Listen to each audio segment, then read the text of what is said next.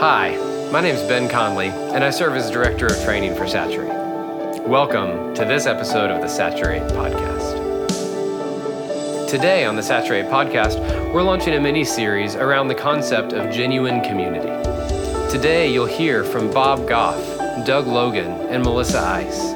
I got to have a chat with these three friends because I wrote a book called A Field Guide for Genuine Community that came out this summer.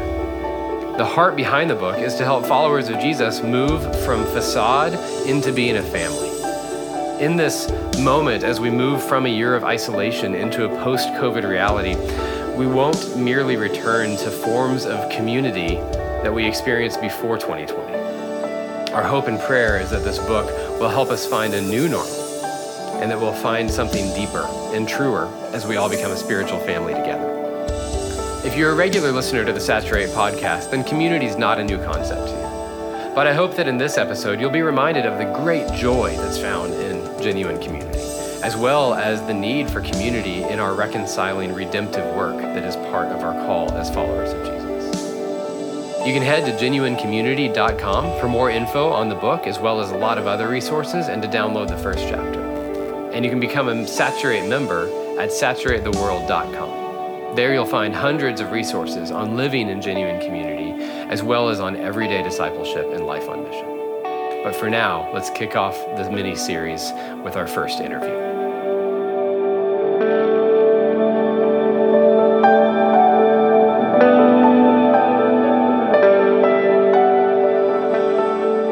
Bob Goff. Hey, how you doing there? Good.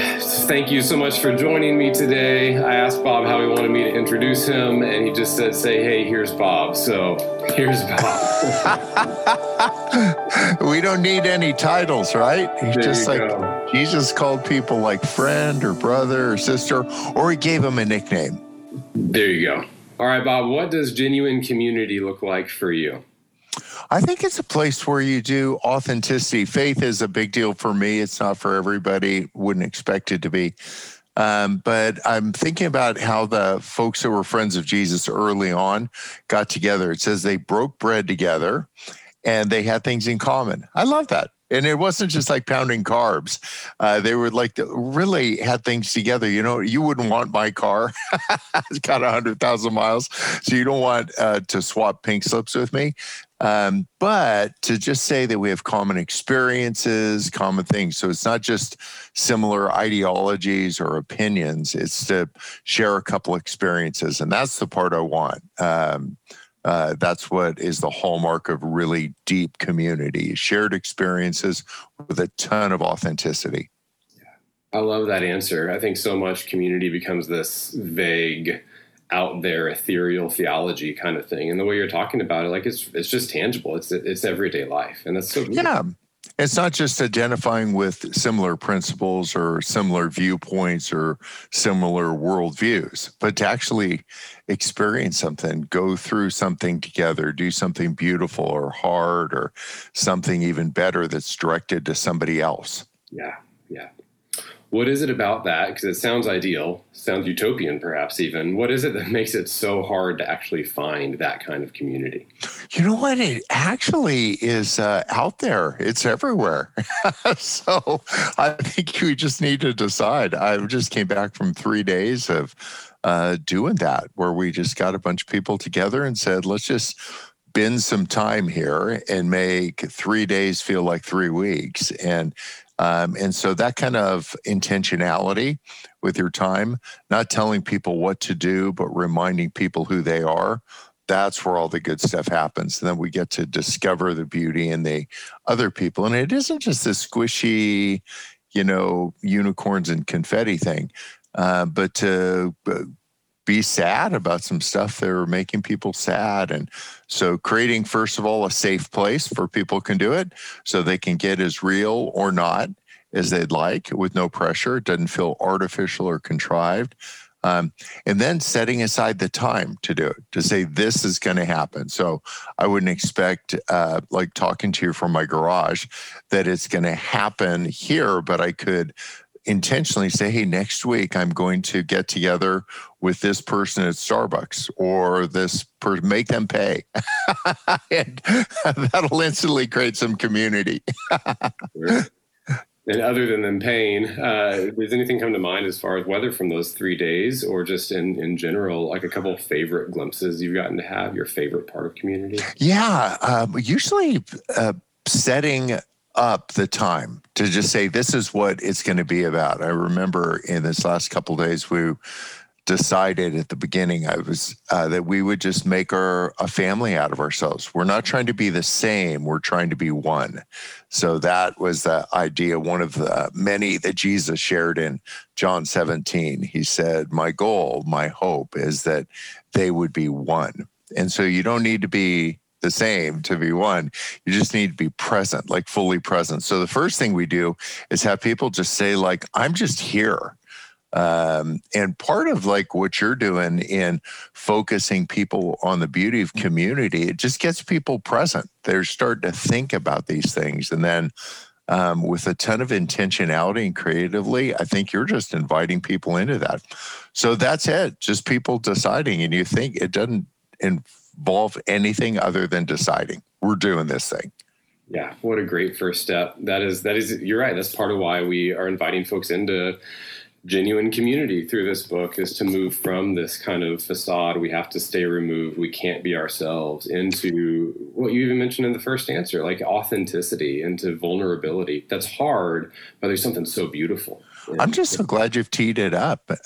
Sometimes we mean to pay some attention to this. We just don't get around to it in the rush of life and all that. So there's no bad guy in this, but we get to move from saying we're a victim or we're a hero to say, you know what? I don't want to be a victim. I don't want to be a hero. I want to be a participant. And when you have people showing up with that, like palms up, then cool stuff happens. Yeah, it's almost like the scriptures talk about rich and poor and male and female and just everybody. There's this great kind of not uniformity, but to your point, unity that happens. Yeah, I had a really neat experience. It was a number of years ago in India. There was a little hut in the middle of the jungle, and they had 2 jars of rice in front. And I asked this person, like, what's the deal with these jars of rice in this really tiny little village? And he said, well, this jar on the left is if you need some rice, you just take 1 handful and that's enough to get you through the night. And I thought that was so beautiful. And I asked, well, what's the other jar for? And he said, well, that's if you have a handful of rice to give, you can put it in there. And so in community, and this would be something that you spend some time focusing on, is you take what you need, you give what you got. And so that kind of idea that there's no agenda, it isn't because you have to, it's just that you come with a heart ready to just take what you need. And that takes a little soul searching to say, what do I really need? I need greater friendships. I need to get real about something that happened in the past or something I'm afraid of in the future. So it's like identifying your need and then making that known to some safe people. And then also giving what you got, to say you're not here just to extract from the community, but to participate. Which is really the only venue for 2 things that you write and talk about a lot, of joy and generosity. And it's almost impossible to find that level of joy. It is impossible to be generous in isolation. Yeah, I don't think we need more information about these things. I think we just need reminders. So, I'm grateful you have a book that's a reminder. Just say like, yeah, because I don't think that there's probably anything that you've written that's going to blow anybody's doors off. Like, oh my gosh, I've never, ever thought about that. I think what they'll do is they're going to see a familiar idea and a reminder of the importance of that idea. And they go like, oh yeah, I need to get back to that kind of Revelations 2. It says like, my problem with you is that you've forgotten your first love. Like that first moment, like you touch knees with somebody on purpose and you're like, oh, because you're a thing. So I want to go return to that first love, or a time that has felt like community worked, or that moment. It's like the end of camp highlight reel of all the things that you did. What I want to do is create a couple more of those moments on purpose in community. That's great. And talking about forgetting it and returning to something, last question, we're kind of, all in different places as we watch this, but coming out of a year of isolation, a year of division, this kind of stuff. What's your hope, Bob, for your community and then the more global community as we come out of this season of COVID and isolation? Yeah, I think there's a big difference between being invited somewhere and being welcomed. So there's a couple times, I don't know if this has happened to you, that I've been invited somewhere, but when I got there, I realized I wasn't welcome. Like, we're so glad you're here. And so that might just be good judgment on their part. But maybe instead of inviting people to church, welcome them. Instead of avoiding the people that are difficult, realize those are the people Jesus engaged. I think I just flip it. So mature community is one that's always making the table bigger, always not just saying, hey, you're invited here, but that when somebody shows up that creeps you out a little bit, just say like, hey, you are welcome here because I am coming here to learn, not to teach. And that kind of a heart for all of us is the one that will give us ultimately really noteworthy life. So I got my pen out most of the time. I'm like ready to learn. So teach me something.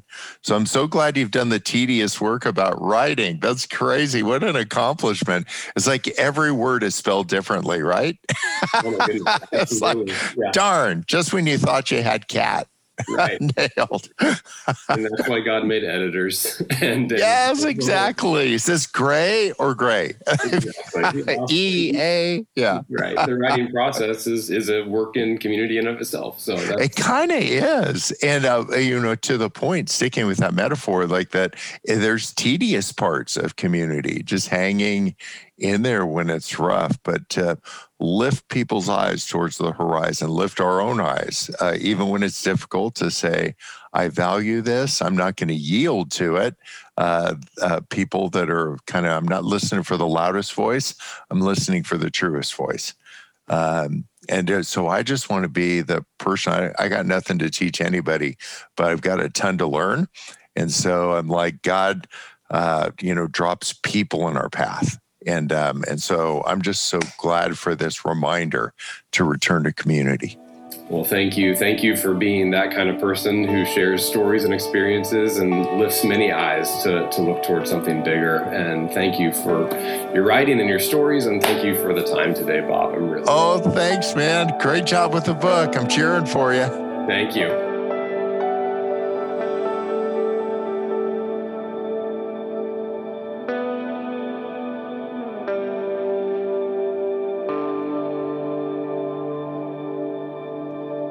All right, Dr. Doug Logan, president of Grimke Seminary, associate director of Acts 29. Thank you for joining me for a few minutes today.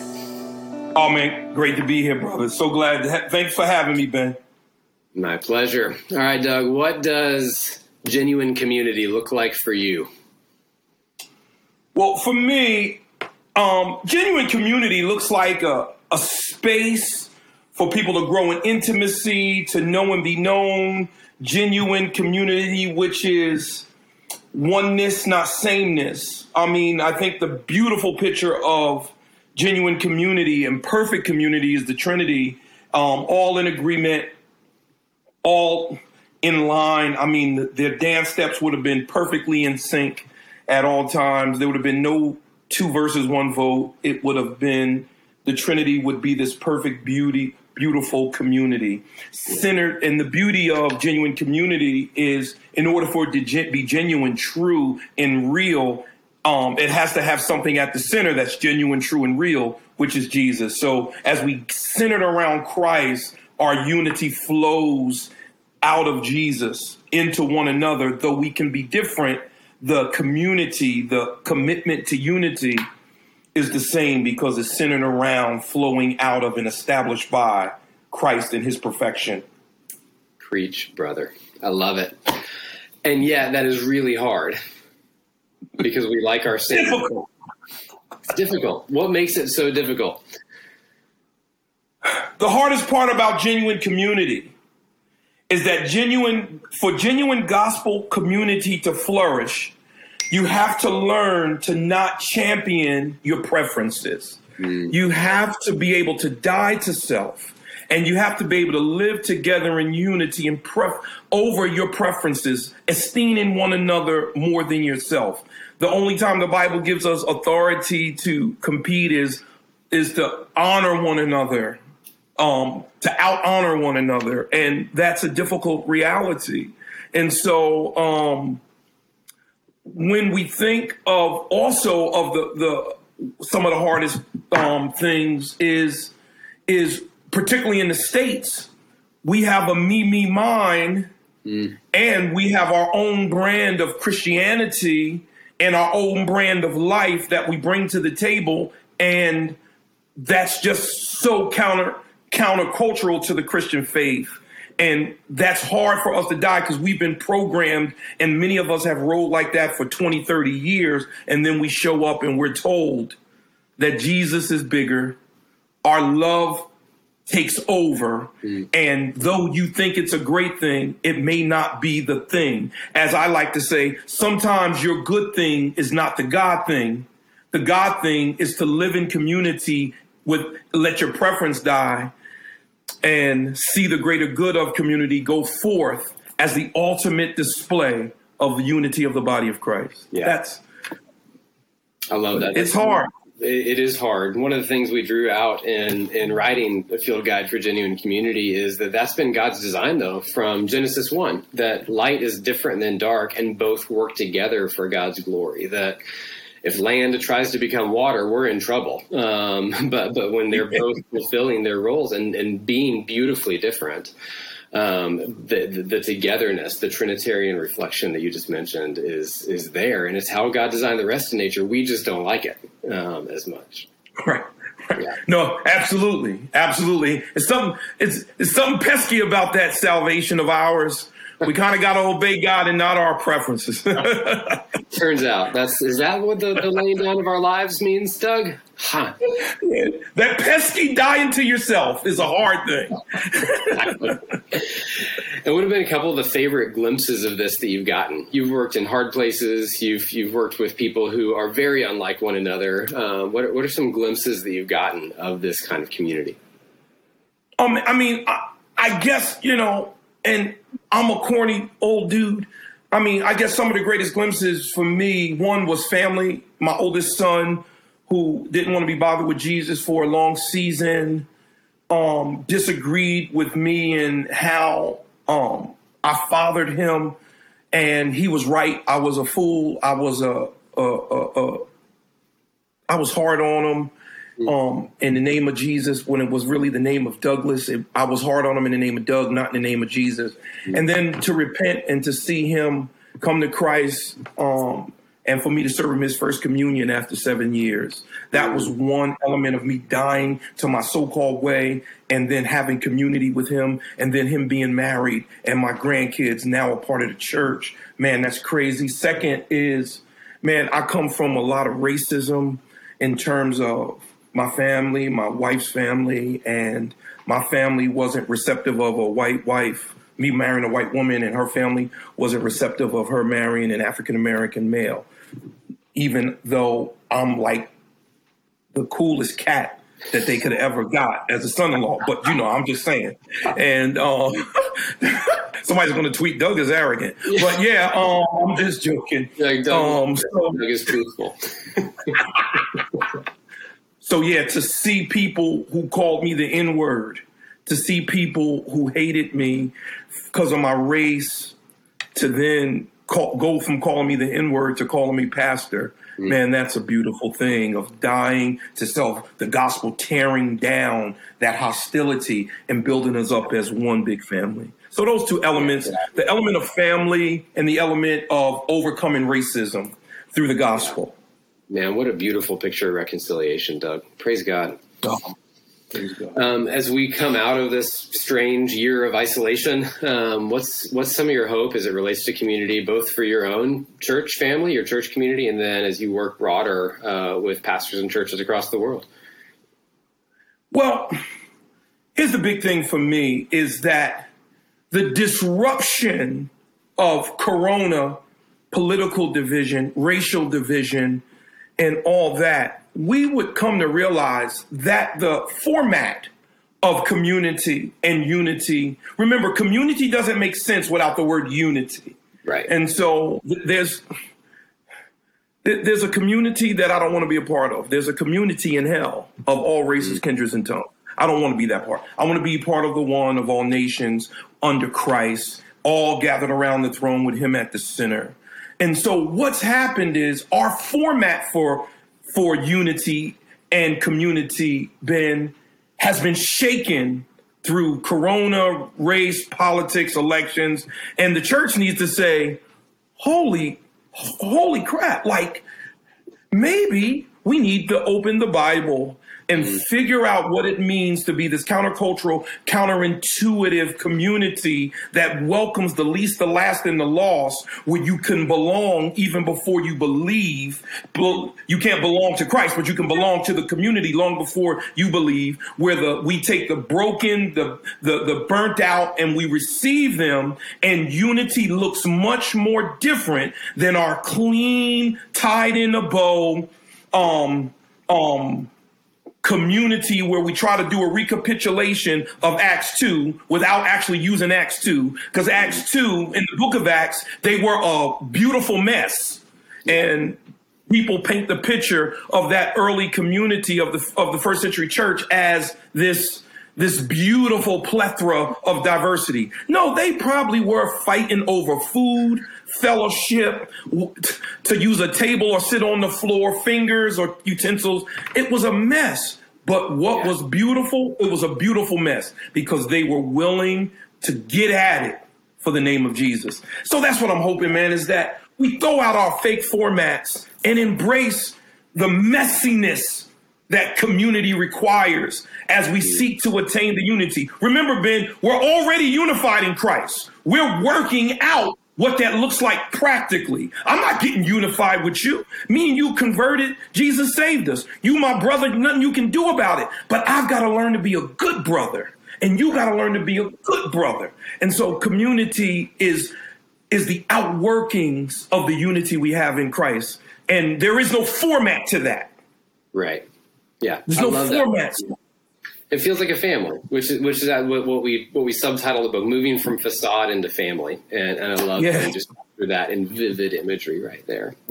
So, Doug, thank you so much for lending some of your own insights and stories. I love your stories, man. You're such a good, faithful brother, and I'm so grateful for you. Y'all can learn more if you want theological training, which also values being in community as they're trained. Grimke Seminary, I would recommend highly to you, Doug. Thank you for the time today. Hey, Ben, appreciate you, man. Praying for the book, that it becomes a crazy tool to spark us on. It is so needed. Listen, after a 2-year drought, seemingly 2020 and half of 2021 and some of 2019, man, we need a fresh glass of cold water about community. And I think this book is going to do it. Thank you, sir. I appreciate the time. Lord bless you, brother.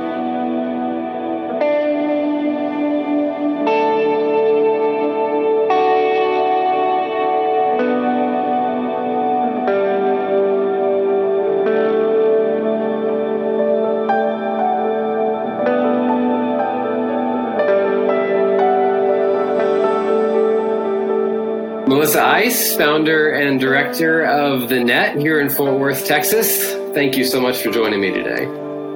Absolutely. Thanks for having me, Ben. Yeah, and Mel, why don't you tell us a little bit about what The Net is? Yeah, The Net is just a local anti-trafficking organization. Something that we try to do is support survivors of sexual exploitation and trafficking and prostitution. And so one of the ways we do that is actually through community and relationships, because we believe that everyone is worthy of the chance to rebuild their lives. And so our goal is to hopefully put ourselves out of the job by forming dignified community and building safe relationships for survivors of trafficking. Yeah, man, would God answer that prayer for sure. And what does genuine community look like for you and your family? To me, I was thinking about this, and I feel like genuine community to me just looks like a safe place to be known where you don't have to be on. So often in our lives, that's the case. Whatever you're doing, especially if you're a leader, you feel like you have to be on, and genuine community is a place where that's not the case. I think it's also where you can just be yourself and share struggles, but in the midst of sharing those struggles, actually being met with the truth of who God is. Those are my favorite parts of community, is just being met with that truth when I really need it. And I think finally, genuine community to me, it's not a group of advice givers. It's not a group of head nodders, but instead it's actually friends who seek to infuse the gospel into the parts of our heart that really need it the most. Yeah. And one of the things that, since you're local, I get to know about you is that as much as you and your husband both do for the city and in business and in the work within that and that kind of stuff, one of my favorite things is just knowing the community you have with literal neighbors around you who have been formed together and actually do that. They go so far beyond just the normal quote unquote neighborly relationships that many folks have and actually go deep into each other's lives. So it's cool to see that. Thanks. Yeah. Try. Yeah, sure. Well, and you mentioned trying, and it is hard, right? Like genuine community is hard to find. What have been some of the most difficult things for you as you and Jamie have pursued this? What have been some of the most beautiful things as you've come to see it, though, too? Yeah, I was thinking about it, and I really feel like the hardest part of community is actually being intentional and consistent. Which sounds very simple and tactical, but gathering a group of adults who have responsibilities, who have commitments, who have jobs, who have kids, and trying to get them all into the same place at the same time, I feel like it's truly an act of God. And so that to me is the hardest part, is actually fighting to make that time possible. But I also think that in the midst of it being hard, meeting and gathering is so worth it. And so I think that it's absolutely something that we should be consistent in and should try to do despite those obstacles. And then I would say for me, my favorite part of community is just being prayed over by people who know me best. Prayer is the greatest gift of community, in my opinion, because it says, I see you, I hear you. Now let's go take this to our Heavenly Father, who actually knows your heart far better than I do. And so prayer reminds us all that anything we could ever need is found in Him. And so I can think of few things in life that feels more precious to me than being prayed over by someone who really knows me. Yeah, I love that. And wants to meet that need by taking me to the real answer and the remedy, which is found in Jesus. So, yeah. I love the tangibleness with which you said it made it so hard. Like just time. It is a real thing, and all of our time goes so many scattered places. And the beauty and simplicity, but difficulty of praying for each other. That's actually what we wrote on the last day of a Field Guide for Genuine Community. Because for all of the things that we talk about, playing together and praying together is how we close the whole book, of going, if we can start with just those two things, actually enjoying each other and then lifting each other before the Father, then there's no better first step. Enjoying each other. Absolutely. And enjoyed by God. So I love that's one of your favorite parts. Yeah. As we continue to move out of COVID, as the net continues to move forward with its mission, what are some of your hopes as we start to regather for community? Yeah, this is obviously, I'm biased with what I do and what I get to see, but I think my hope is that God's community would find themselves serving alongside one another to see God's redemption unfold in the dark and broken parts of our city.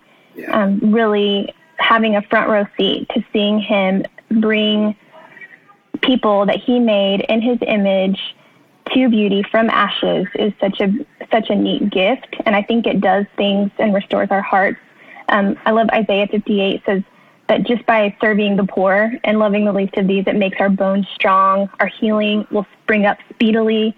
There's so much reward to be found in it. And if we did that as a community, that's to me the greatest gift. Quick story, I did jail outreach this week with some friends where we got to meet. If we're doing jail outreach, we're meeting women in their darkest hour. And the goal is to offer them hope and encouragement. And the feeling of leaving the jail as God's people on mission with one another was the most exhilarating feeling. And one of my staff members actually asked me how I felt because I was tearing up walking to my car. And I just said, I almost feel like that was better than church. I see the value in church, and I love the local church, and I love Sunday mornings, and I wouldn't replace that with anything. But I just truly believe that sent people get to see and experience God's heart in a way that you can't if you aren't pushing back the darkness around you. And so that mutuality, that fitness, being on mission together is, to me, my greatest hope for community. Yeah, I love that. And even in that, like some of the beauty that you just described is because you were doing it together. Because individuals will often do something like that, but there's a richness to what you just described. Even someone to notice your tears and to ask you that question. There's a richness to doing that together. And I know that's some of what you've seen in the net, right? Absolutely. Yeah. Which is really, it's a gift. Yeah. Community in any form, whether it's being prayed over, serving people who are broken, just like we are, doing it together, playing together, celebrating together. It's all one of the best gifts and something I'm really grateful for post-COVID. Yeah. Well, that's some of what we try to tackle in this book is try to how to live this out in just general everyday life and the highs and lows and even just the normalcy, the simplicity and mundaneness of everyday life. So, Mel, thanks for modeling that kind of a life. And thank you so much for joining me for a few minutes today to talk about it. Oh my gosh, thanks for having me and thanks for writing this book. It's very practical and I know a lot of people will be transformed by it for sure. Thank you very much. That is our hope and prayer by God's Spirit. Have a good day. You too. Thank you.